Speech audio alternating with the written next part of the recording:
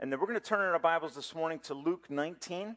This will be the last sermon in our series on the book of Luke, and then we'll pick up again on this in the new year. Take a break for a couple of sermons on the topic of the season that we are in. It's fascinating to me that this text, the text of the triumphant entry of Christ, has an amazing and clear connection to the coming of Christ. So we have his coming in birth, then we have his coming to the city of Jerusalem, which really tie together to the purpose for which the Savior came. These texts cannot be separated because one event, the birth of Christ, inevitably leads to the crucifixion of Jesus.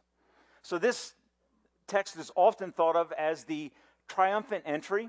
It takes place during the season of Passover, which is a remembering through a festival the sacrifice for Israel of the lambs and the deliverance of God's people from Egypt. Okay, that is the kind of the theme that ties together. And it's fascinating, if you start to think about it, it's fascinating how the coming of Christ on that festal day gives us a clearer picture of who he is, a sacrifice for us through whom ultimate deliverance comes to the children of God. Now, this coming of Christ at the Passover is in stark contrast to the previous two entries into the city at Passover. If you think back through the Gospel of John, you'll remember the disciples saying to Jesus, you ought to go up to Jerusalem for these Passover feasts and do your amazing miracles there, because that's what a real king does. In other words, go grab the limelight, exalt yourself as a king. On two occasions, Jesus refuses such an entry. He comes secretly into the city during the Passover feast. Why? He says to his disciples, that is the case because my time has not yet come. When you come to this third entry into the city during a Passover festival in the third year of Christ's public ministry, everything amps up. It's as if Jesus, in the events, turns up the volume of the voice that is speaking about his true identity and his true purpose in coming. So the question I want you to ask yourself as we go through this morning, I want you to look at the three ways that Christ is presented in this text. We're going to look at three paragraphs. Each of the paragraphs gives us an insight into who Jesus is. Okay, one is Jesus as a coming king. One is Jesus as a king who mourns. One is Jesus as a judge. Okay, those three texts are going to tie together. And here's what I want you to focus on. How should we respond to the coming king? What should our heart response? What is it that God is looking for from us as his children as we respond to the coming of our Lord and Savior Jesus Christ in this event called the triumphant entry? Let's begin reading in verse 28. The Bible says, after Jesus had said this, that's following the parable about the use of God-given resources and judgment that comes for a misuse of God resources.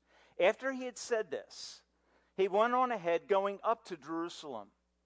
And as he approached Bethphage and Bethany, that's the city where Mary and Martha and Lazarus live, at the hill called the Mount of Olives. Now you are in proximity to Jerusalem, the capital city of Israel. You're 2 miles out.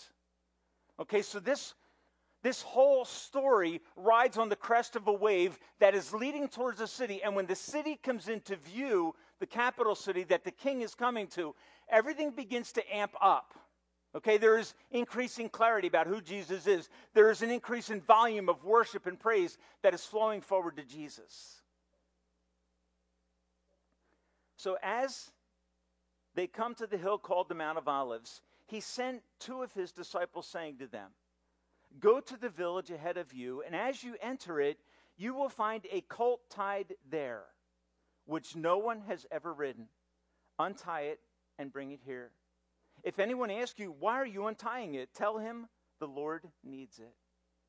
Those who were sent ahead went and found it just as he had told them. As they were untying the colt, its owners asked them, why are you untying the colt? They replied, the Lord needs it. Now, there's a question that comes up in the text here, and that is this simply the foreknowledge, the complete knowledge of Jesus that knows that a colt is present and will be made available, or had Jesus previously communicated his need for this colt at a prior visit in Bethany? We don't know the answer to that question. Okay, here's what we do know. The owner of the colt that has never been ridden, they freely give up that resource at the request of Jesus. All right, that's the one thing we know for sure. That either Christ had planned this ahead of time, or it's a prescient, some have called it, a foreknowledge that reveals who Jesus is. In either case, we find this very powerful response on the part of the owners. So they give it up. Verse 35, they brought it to Jesus and threw their cloaks on the colt and put Jesus on it. As he went along, people spread their cloaks on the road. When he came near the place where the road goes down to the Mount of Olives, and now the city comes into view, listen to what happens. The whole crowd of disciples began to joyfully praise God in loud voices for all the miracles that they had seen. And then they quote Old Testament scripture. Blessed is he who comes in the name of the Lord. Peace in heaven and glory in the highest. And some of the other gospel records of the synoptics, the ones that see the same event, record that it starts out with a Hosanna, oh, save. This desire for salvation that is brought about in the presence of Christ. Now, the first picture of Christ then is seen in this coming into the city on the colt of a donkey, on a newer born, unridden animal. Okay, and it's in this case, it is a donkey. Fascinating. Fascinating. The first picture of Jesus we have in this text is that he is a humble king. And verse 28 tells us that he is going on ahead. He is on mission, going up to Jerusalem. In spite of the troubles that await him there, he pursues the mission of his Father. Now, what I want you to notice is this. In this text, Christ has alluded to himself using a very specific, strong title.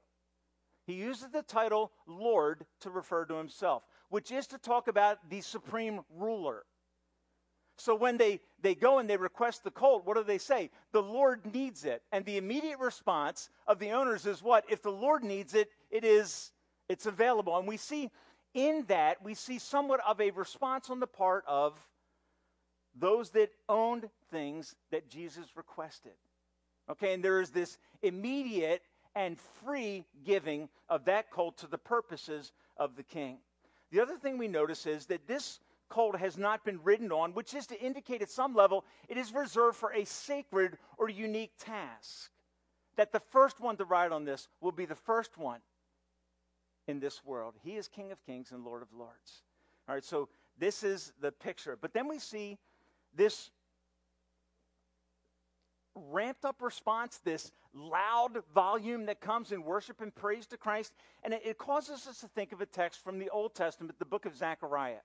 And I'm going to encourage you in this holiday season, in this season of remembering the coming of Christ, go to the book of Zechariah and read through it, looking for hints of who Jesus is as the coming king. Zechariah 9:9. I'll just read this text for you. It says, "Rejoice greatly, O daughter of Zion. Shout, O daughter of Jerusalem. See, your king comes. He is righteous. He has salvation. He is gentle and riding on a donkey." Then I want you to think about this. When a Roman king or a Roman emperor or a Roman dignitary came to town, what was it like?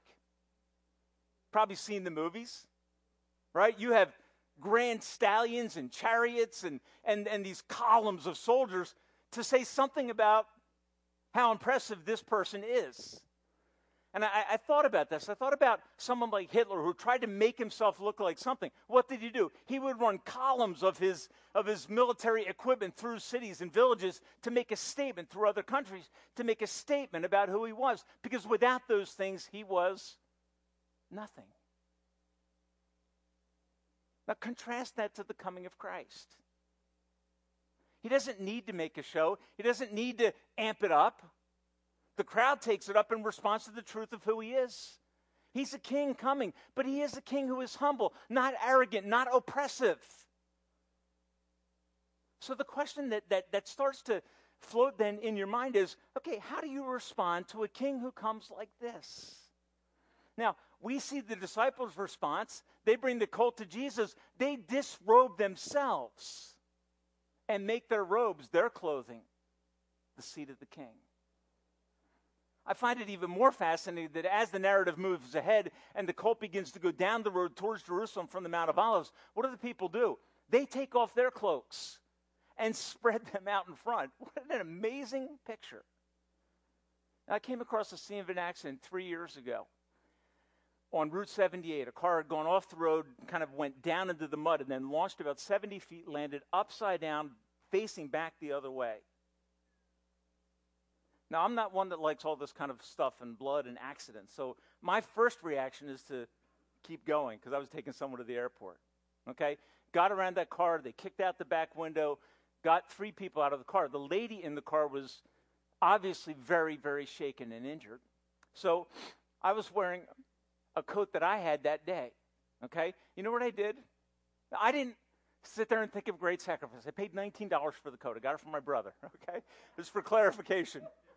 Honestly, that thought didn't run through my mind, but what did I do? I disrobed and put that coat on the ground to pull that lady out from under the car. What was that?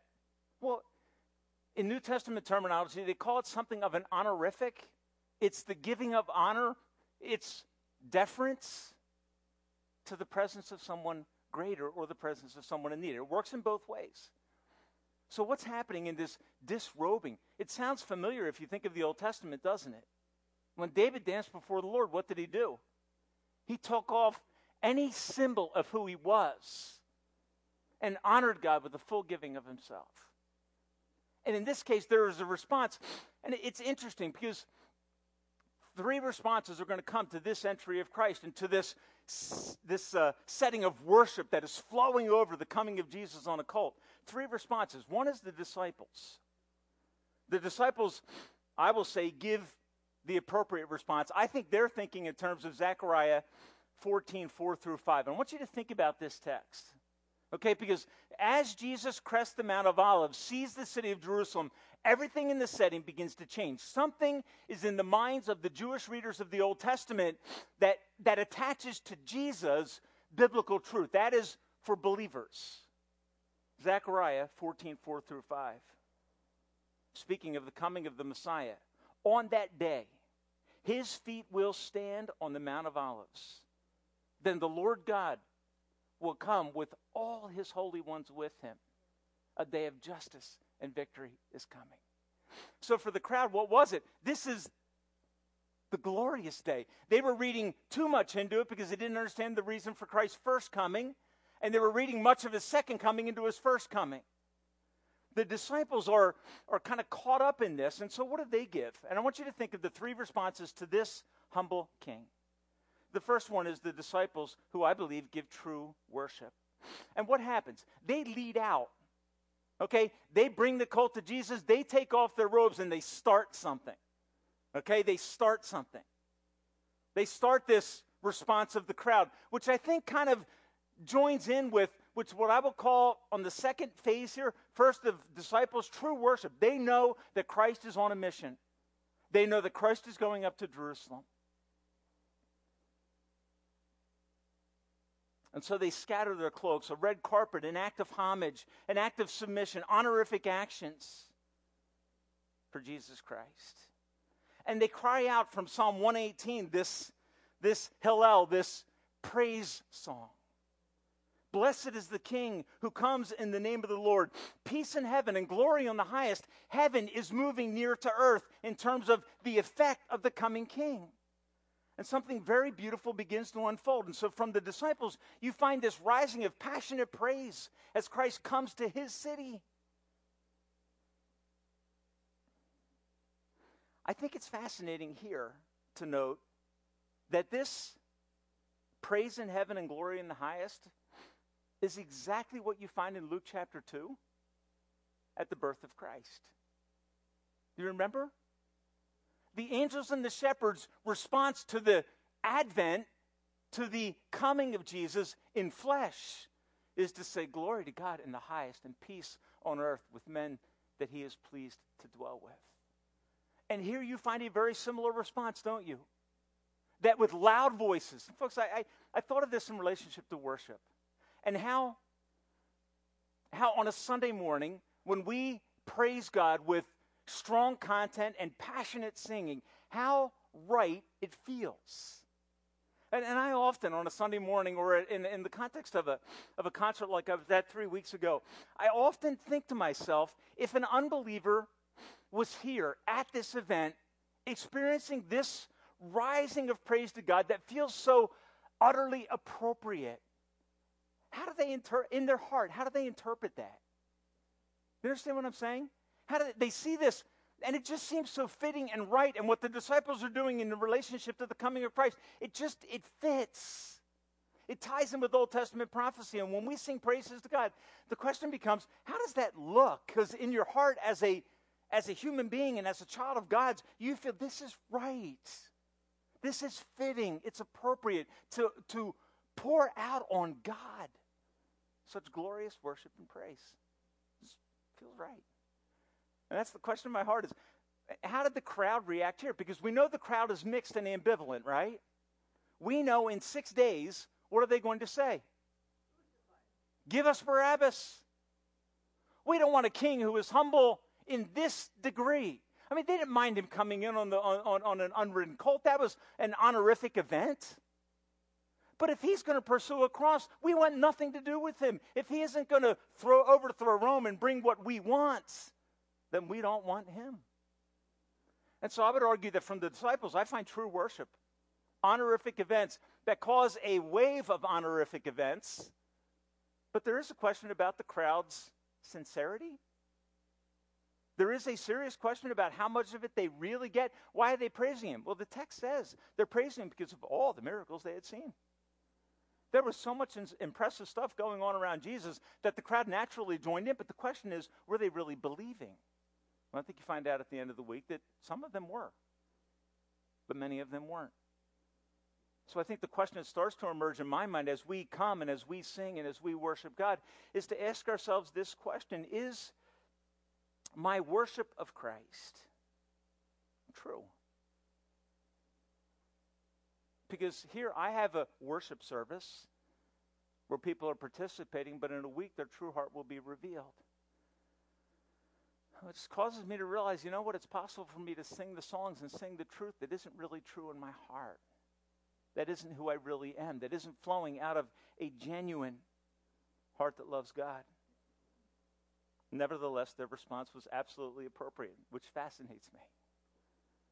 But I will say that it was fickle and ambivalent and, in quotes, appropriate. They did the right thing on cue.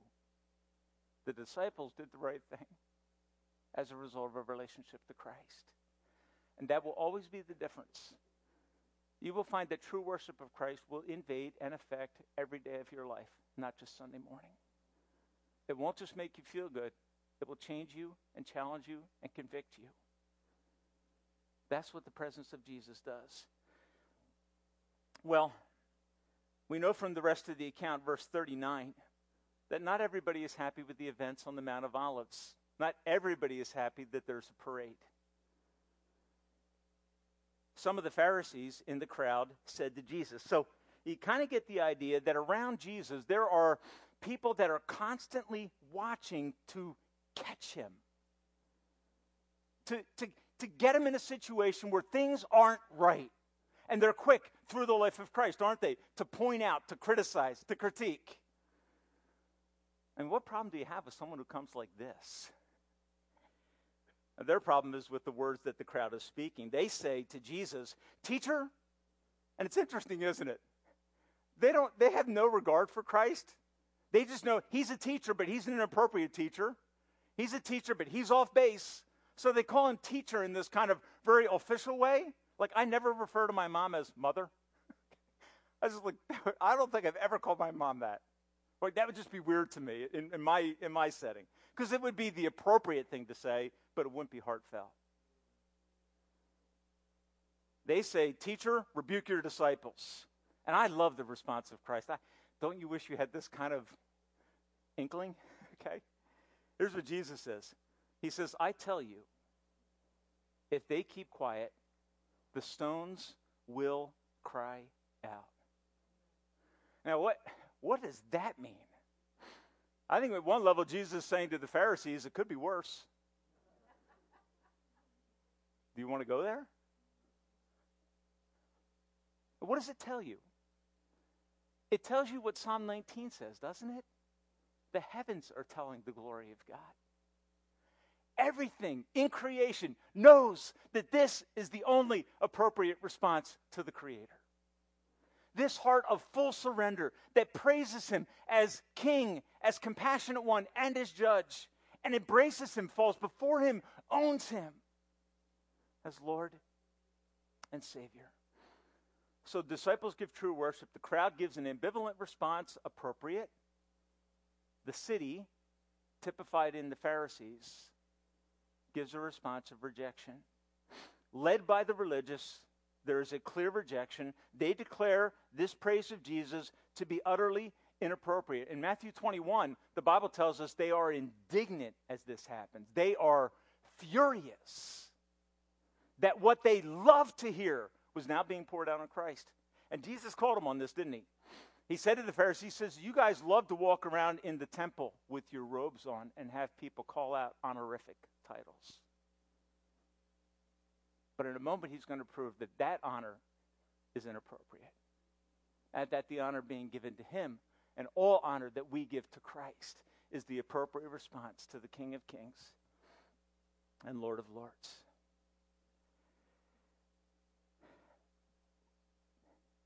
Jesus says if they don't sing, the rocks will cry out because heaven is made to respond to the glory of Christ. And you and I are part of this created order. This response to Jesus being praised as King is utterly right and utterly appropriate. Now, the text then moves us to verses 41 and 42. As he approached Jerusalem, so he's coming down the Mount of Olives now in this glorious crowd of people worshiping and praising and giving honor to God. And when Jesus saw the city, this is amazing to me. He wept over it. He literally broke down. And you would think, how odd. I don't know, maybe you've been in circumstances where someone is enjoying a beautiful moment, and then they think of the person that's not there or those that aren't there to enjoy it. And there are tears that come in the midst of a beautiful circumstance. For Christ, it's one of those moments where he's being pulled on two sides. Yes, what you're saying about me is absolutely and utterly appropriate. I receive it. And I challenge the Pharisees in their rejection of me. I challenge them in that. And what you're saying is absolutely and totally appropriate. But as he looks at the city, he weeps over it. So here's the second picture of Jesus. He is a compassionate or mourning king. And that's odd to me. That the one riding on the colt has tears streaming down his face. In the midst of being worshiped and praised and adored for all the appropriate ways, for all the right things. In the midst of that, tears stream down the face of Christ. And he said, if you, even you. Now, what's he talking about? He's looking at the city of Jerusalem. He's talking about the people that inhabit it, particularly the religious leadership that is drawing people astray. He says, if you, even you, had only known this day what would bring you peace, but now it is hidden from your eyes. Jesus as a mourning king. Who is Jesus weeping for? Who is he weeping for? You know, it's easy for us to think he's weeping for the poor people of Jerusalem. That's where we tend to go. He's weeping for the people that deserve grace. Right? Not so. Here's what Jesus said in Luke chapter 13. Listen to this text. O Jerusalem, Jerusalem. And whenever Jesus speaks about Jerusalem in that way, he's usually speaking about the leadership that guides the people. You who kill the prophets and stone those sent to you, how often I have longed to gather you and your children together as a hen gathers her chicks under her wings, but you were not willing. Folks, I don't know about you, but when I read this text, I see Jesus expressing for people the complete antithesis or opposite of what they actually deserve. While they deserve his judgment, he weeps and expresses a desire for them to turn.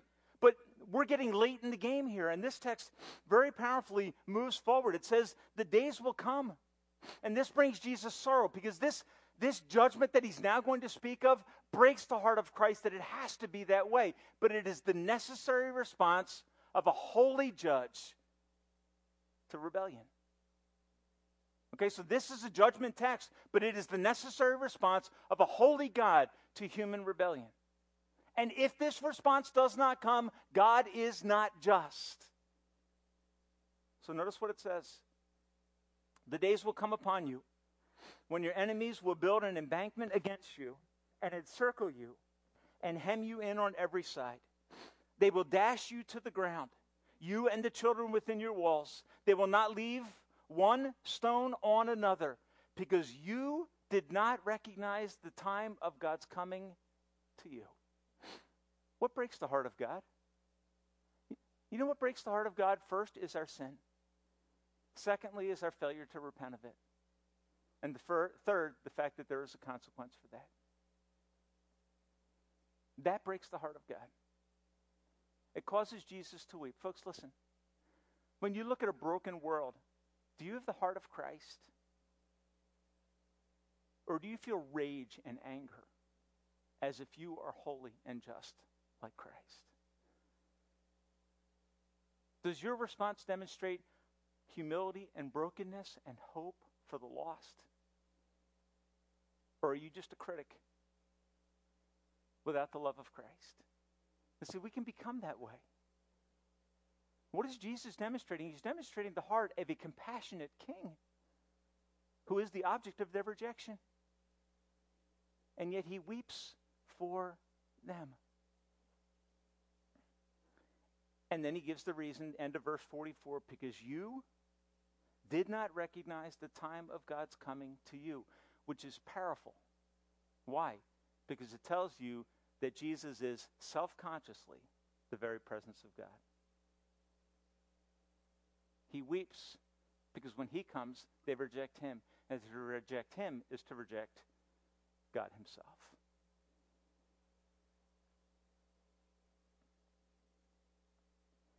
Now, here's the connection to Christmas then, isn't it? In Luke and in Matthew, it says that his name, Jesus' name, shall be called Emmanuel, which is what? God with us. And that God with us was meant to be what? Good news. To bring deliverance to who? To all people who would repent and trust in him. What's breaking the heart of Christ? That the religious leadership was leading people astray, away from the hope that was found in their Savior Jesus. And it breaks his heart. Now, when he approached the city, he wept over it. Who is the city? The city is rebels. Why? Because there's hope if they would turn. So maybe you're here this morning, you look at yourself and you say, Tim, I don't think there's hope for me because I am too far gone. My life is too stained and too strained by sin. It's too far gone. What I want you to know this morning is Jesus weeps for you.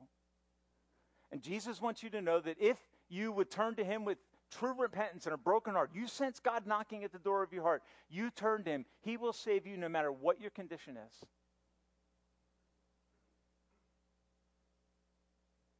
Verse 45. It says, having now completed this incredible triumphant entry, he entered the temple. Now, you're going to say this seems hypocritical, okay? Because the one who just revealed himself as a humble king and wept over the city is going to do what? Right? And this is where we wrestle. Right? He is a humble King of kings and Lord of lords. He is a weeping king, and he is a judge. And all three he is consistently. Notice what it says. He entered the temple area and began driving out those who were selling. It is written, he said, my house shall be a house of prayer. Now that my house also is one of the strong indications of the deity of Christ, right? Whose house is this? This is God's house. What did Jesus just say? It's my house. The king has come into his temple. And what I want you to realize is this. Jesus is an incredible lover of humanity, but he is also a just judge. And if all you have is a Christ who simply loves people but never does what is right, you have a charade. You don't have the biblical Jesus. The biblical Jesus is a God who is just. He is a God who weeps. He is a God who is humble enough to go to a cross to bear the price for your sin, to love you back to himself through his sacrifice. He is that strong and able. But you must know that as you interact with God, you must not trifle. You must not play games, because he is also a judge. And so in this text, he makes a fascinating statement. He says, my house will be a house of prayer. You have made it a den of robbers. One commentator said this, you have made it a cave for criminals. You have made it a place where people profit at the expense of others. Because basically what happened in the temple area was they would exchange money and then charge a price for the exchange. Okay? Or they would sell animals that were approved and reject everybody else's animals, so they would profit off of this. So there was, wrapped up in this rebellion against Jesus, also a profit mindset. They were involved in the religious establishment for how it benefited or affected their lives in a positive way. Now, this text tells us that Jesus would not abide the abuse, even though his opposition to it would cost him his life. Now, in this, what is Jesus doing? He's controlling the events. He controlled the finding of the colt to bring him into the city. He's going into the city weeping, but also cleansing the temple, which is a statement of what? His absolute authority over that realm and over that domain. But what's amazing to me is as Jesus does this action of justice, as he confronts the rebellion that is present in the temple, he is confronting a problem that everyone knew, but that nobody could change. You see, everybody knew that the Pharisees were abusive, but they were powerless to change it. Everybody knew that they were using people for personal gain, but could do nothing to change it. When Jesus comes on the scene, what does he do? He acts to change the system. He drives them out of the temple, and the text goes on in other places, other gospels, to say he would not let them carry anything through the temple. Now, I want to know what that looked like. Okay, these people are scurrying to gather all their goods and all their stuff and their tables and try to get it all together. He wouldn't let them carry anything. And what's fascinating is that the moment is so poignant and so powerful that the religious establishment is they don't know what to do, because the king is present. Now, in this case, what do you think the commoner is doing in this case?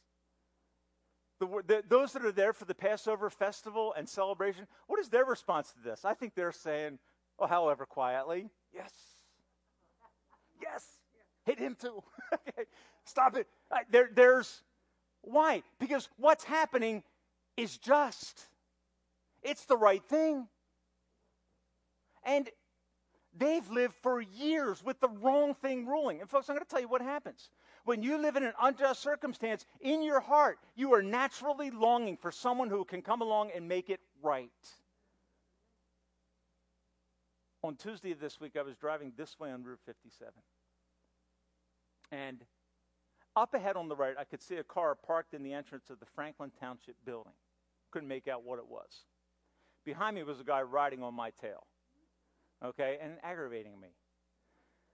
He pulls out and finally starts to overtake me, as Ron Lee would say. And then he passes 2, 3, and I realize the car on the right side is a state police. Now, what I'm usually thinking when people are doing erratic things around me is, where are the police?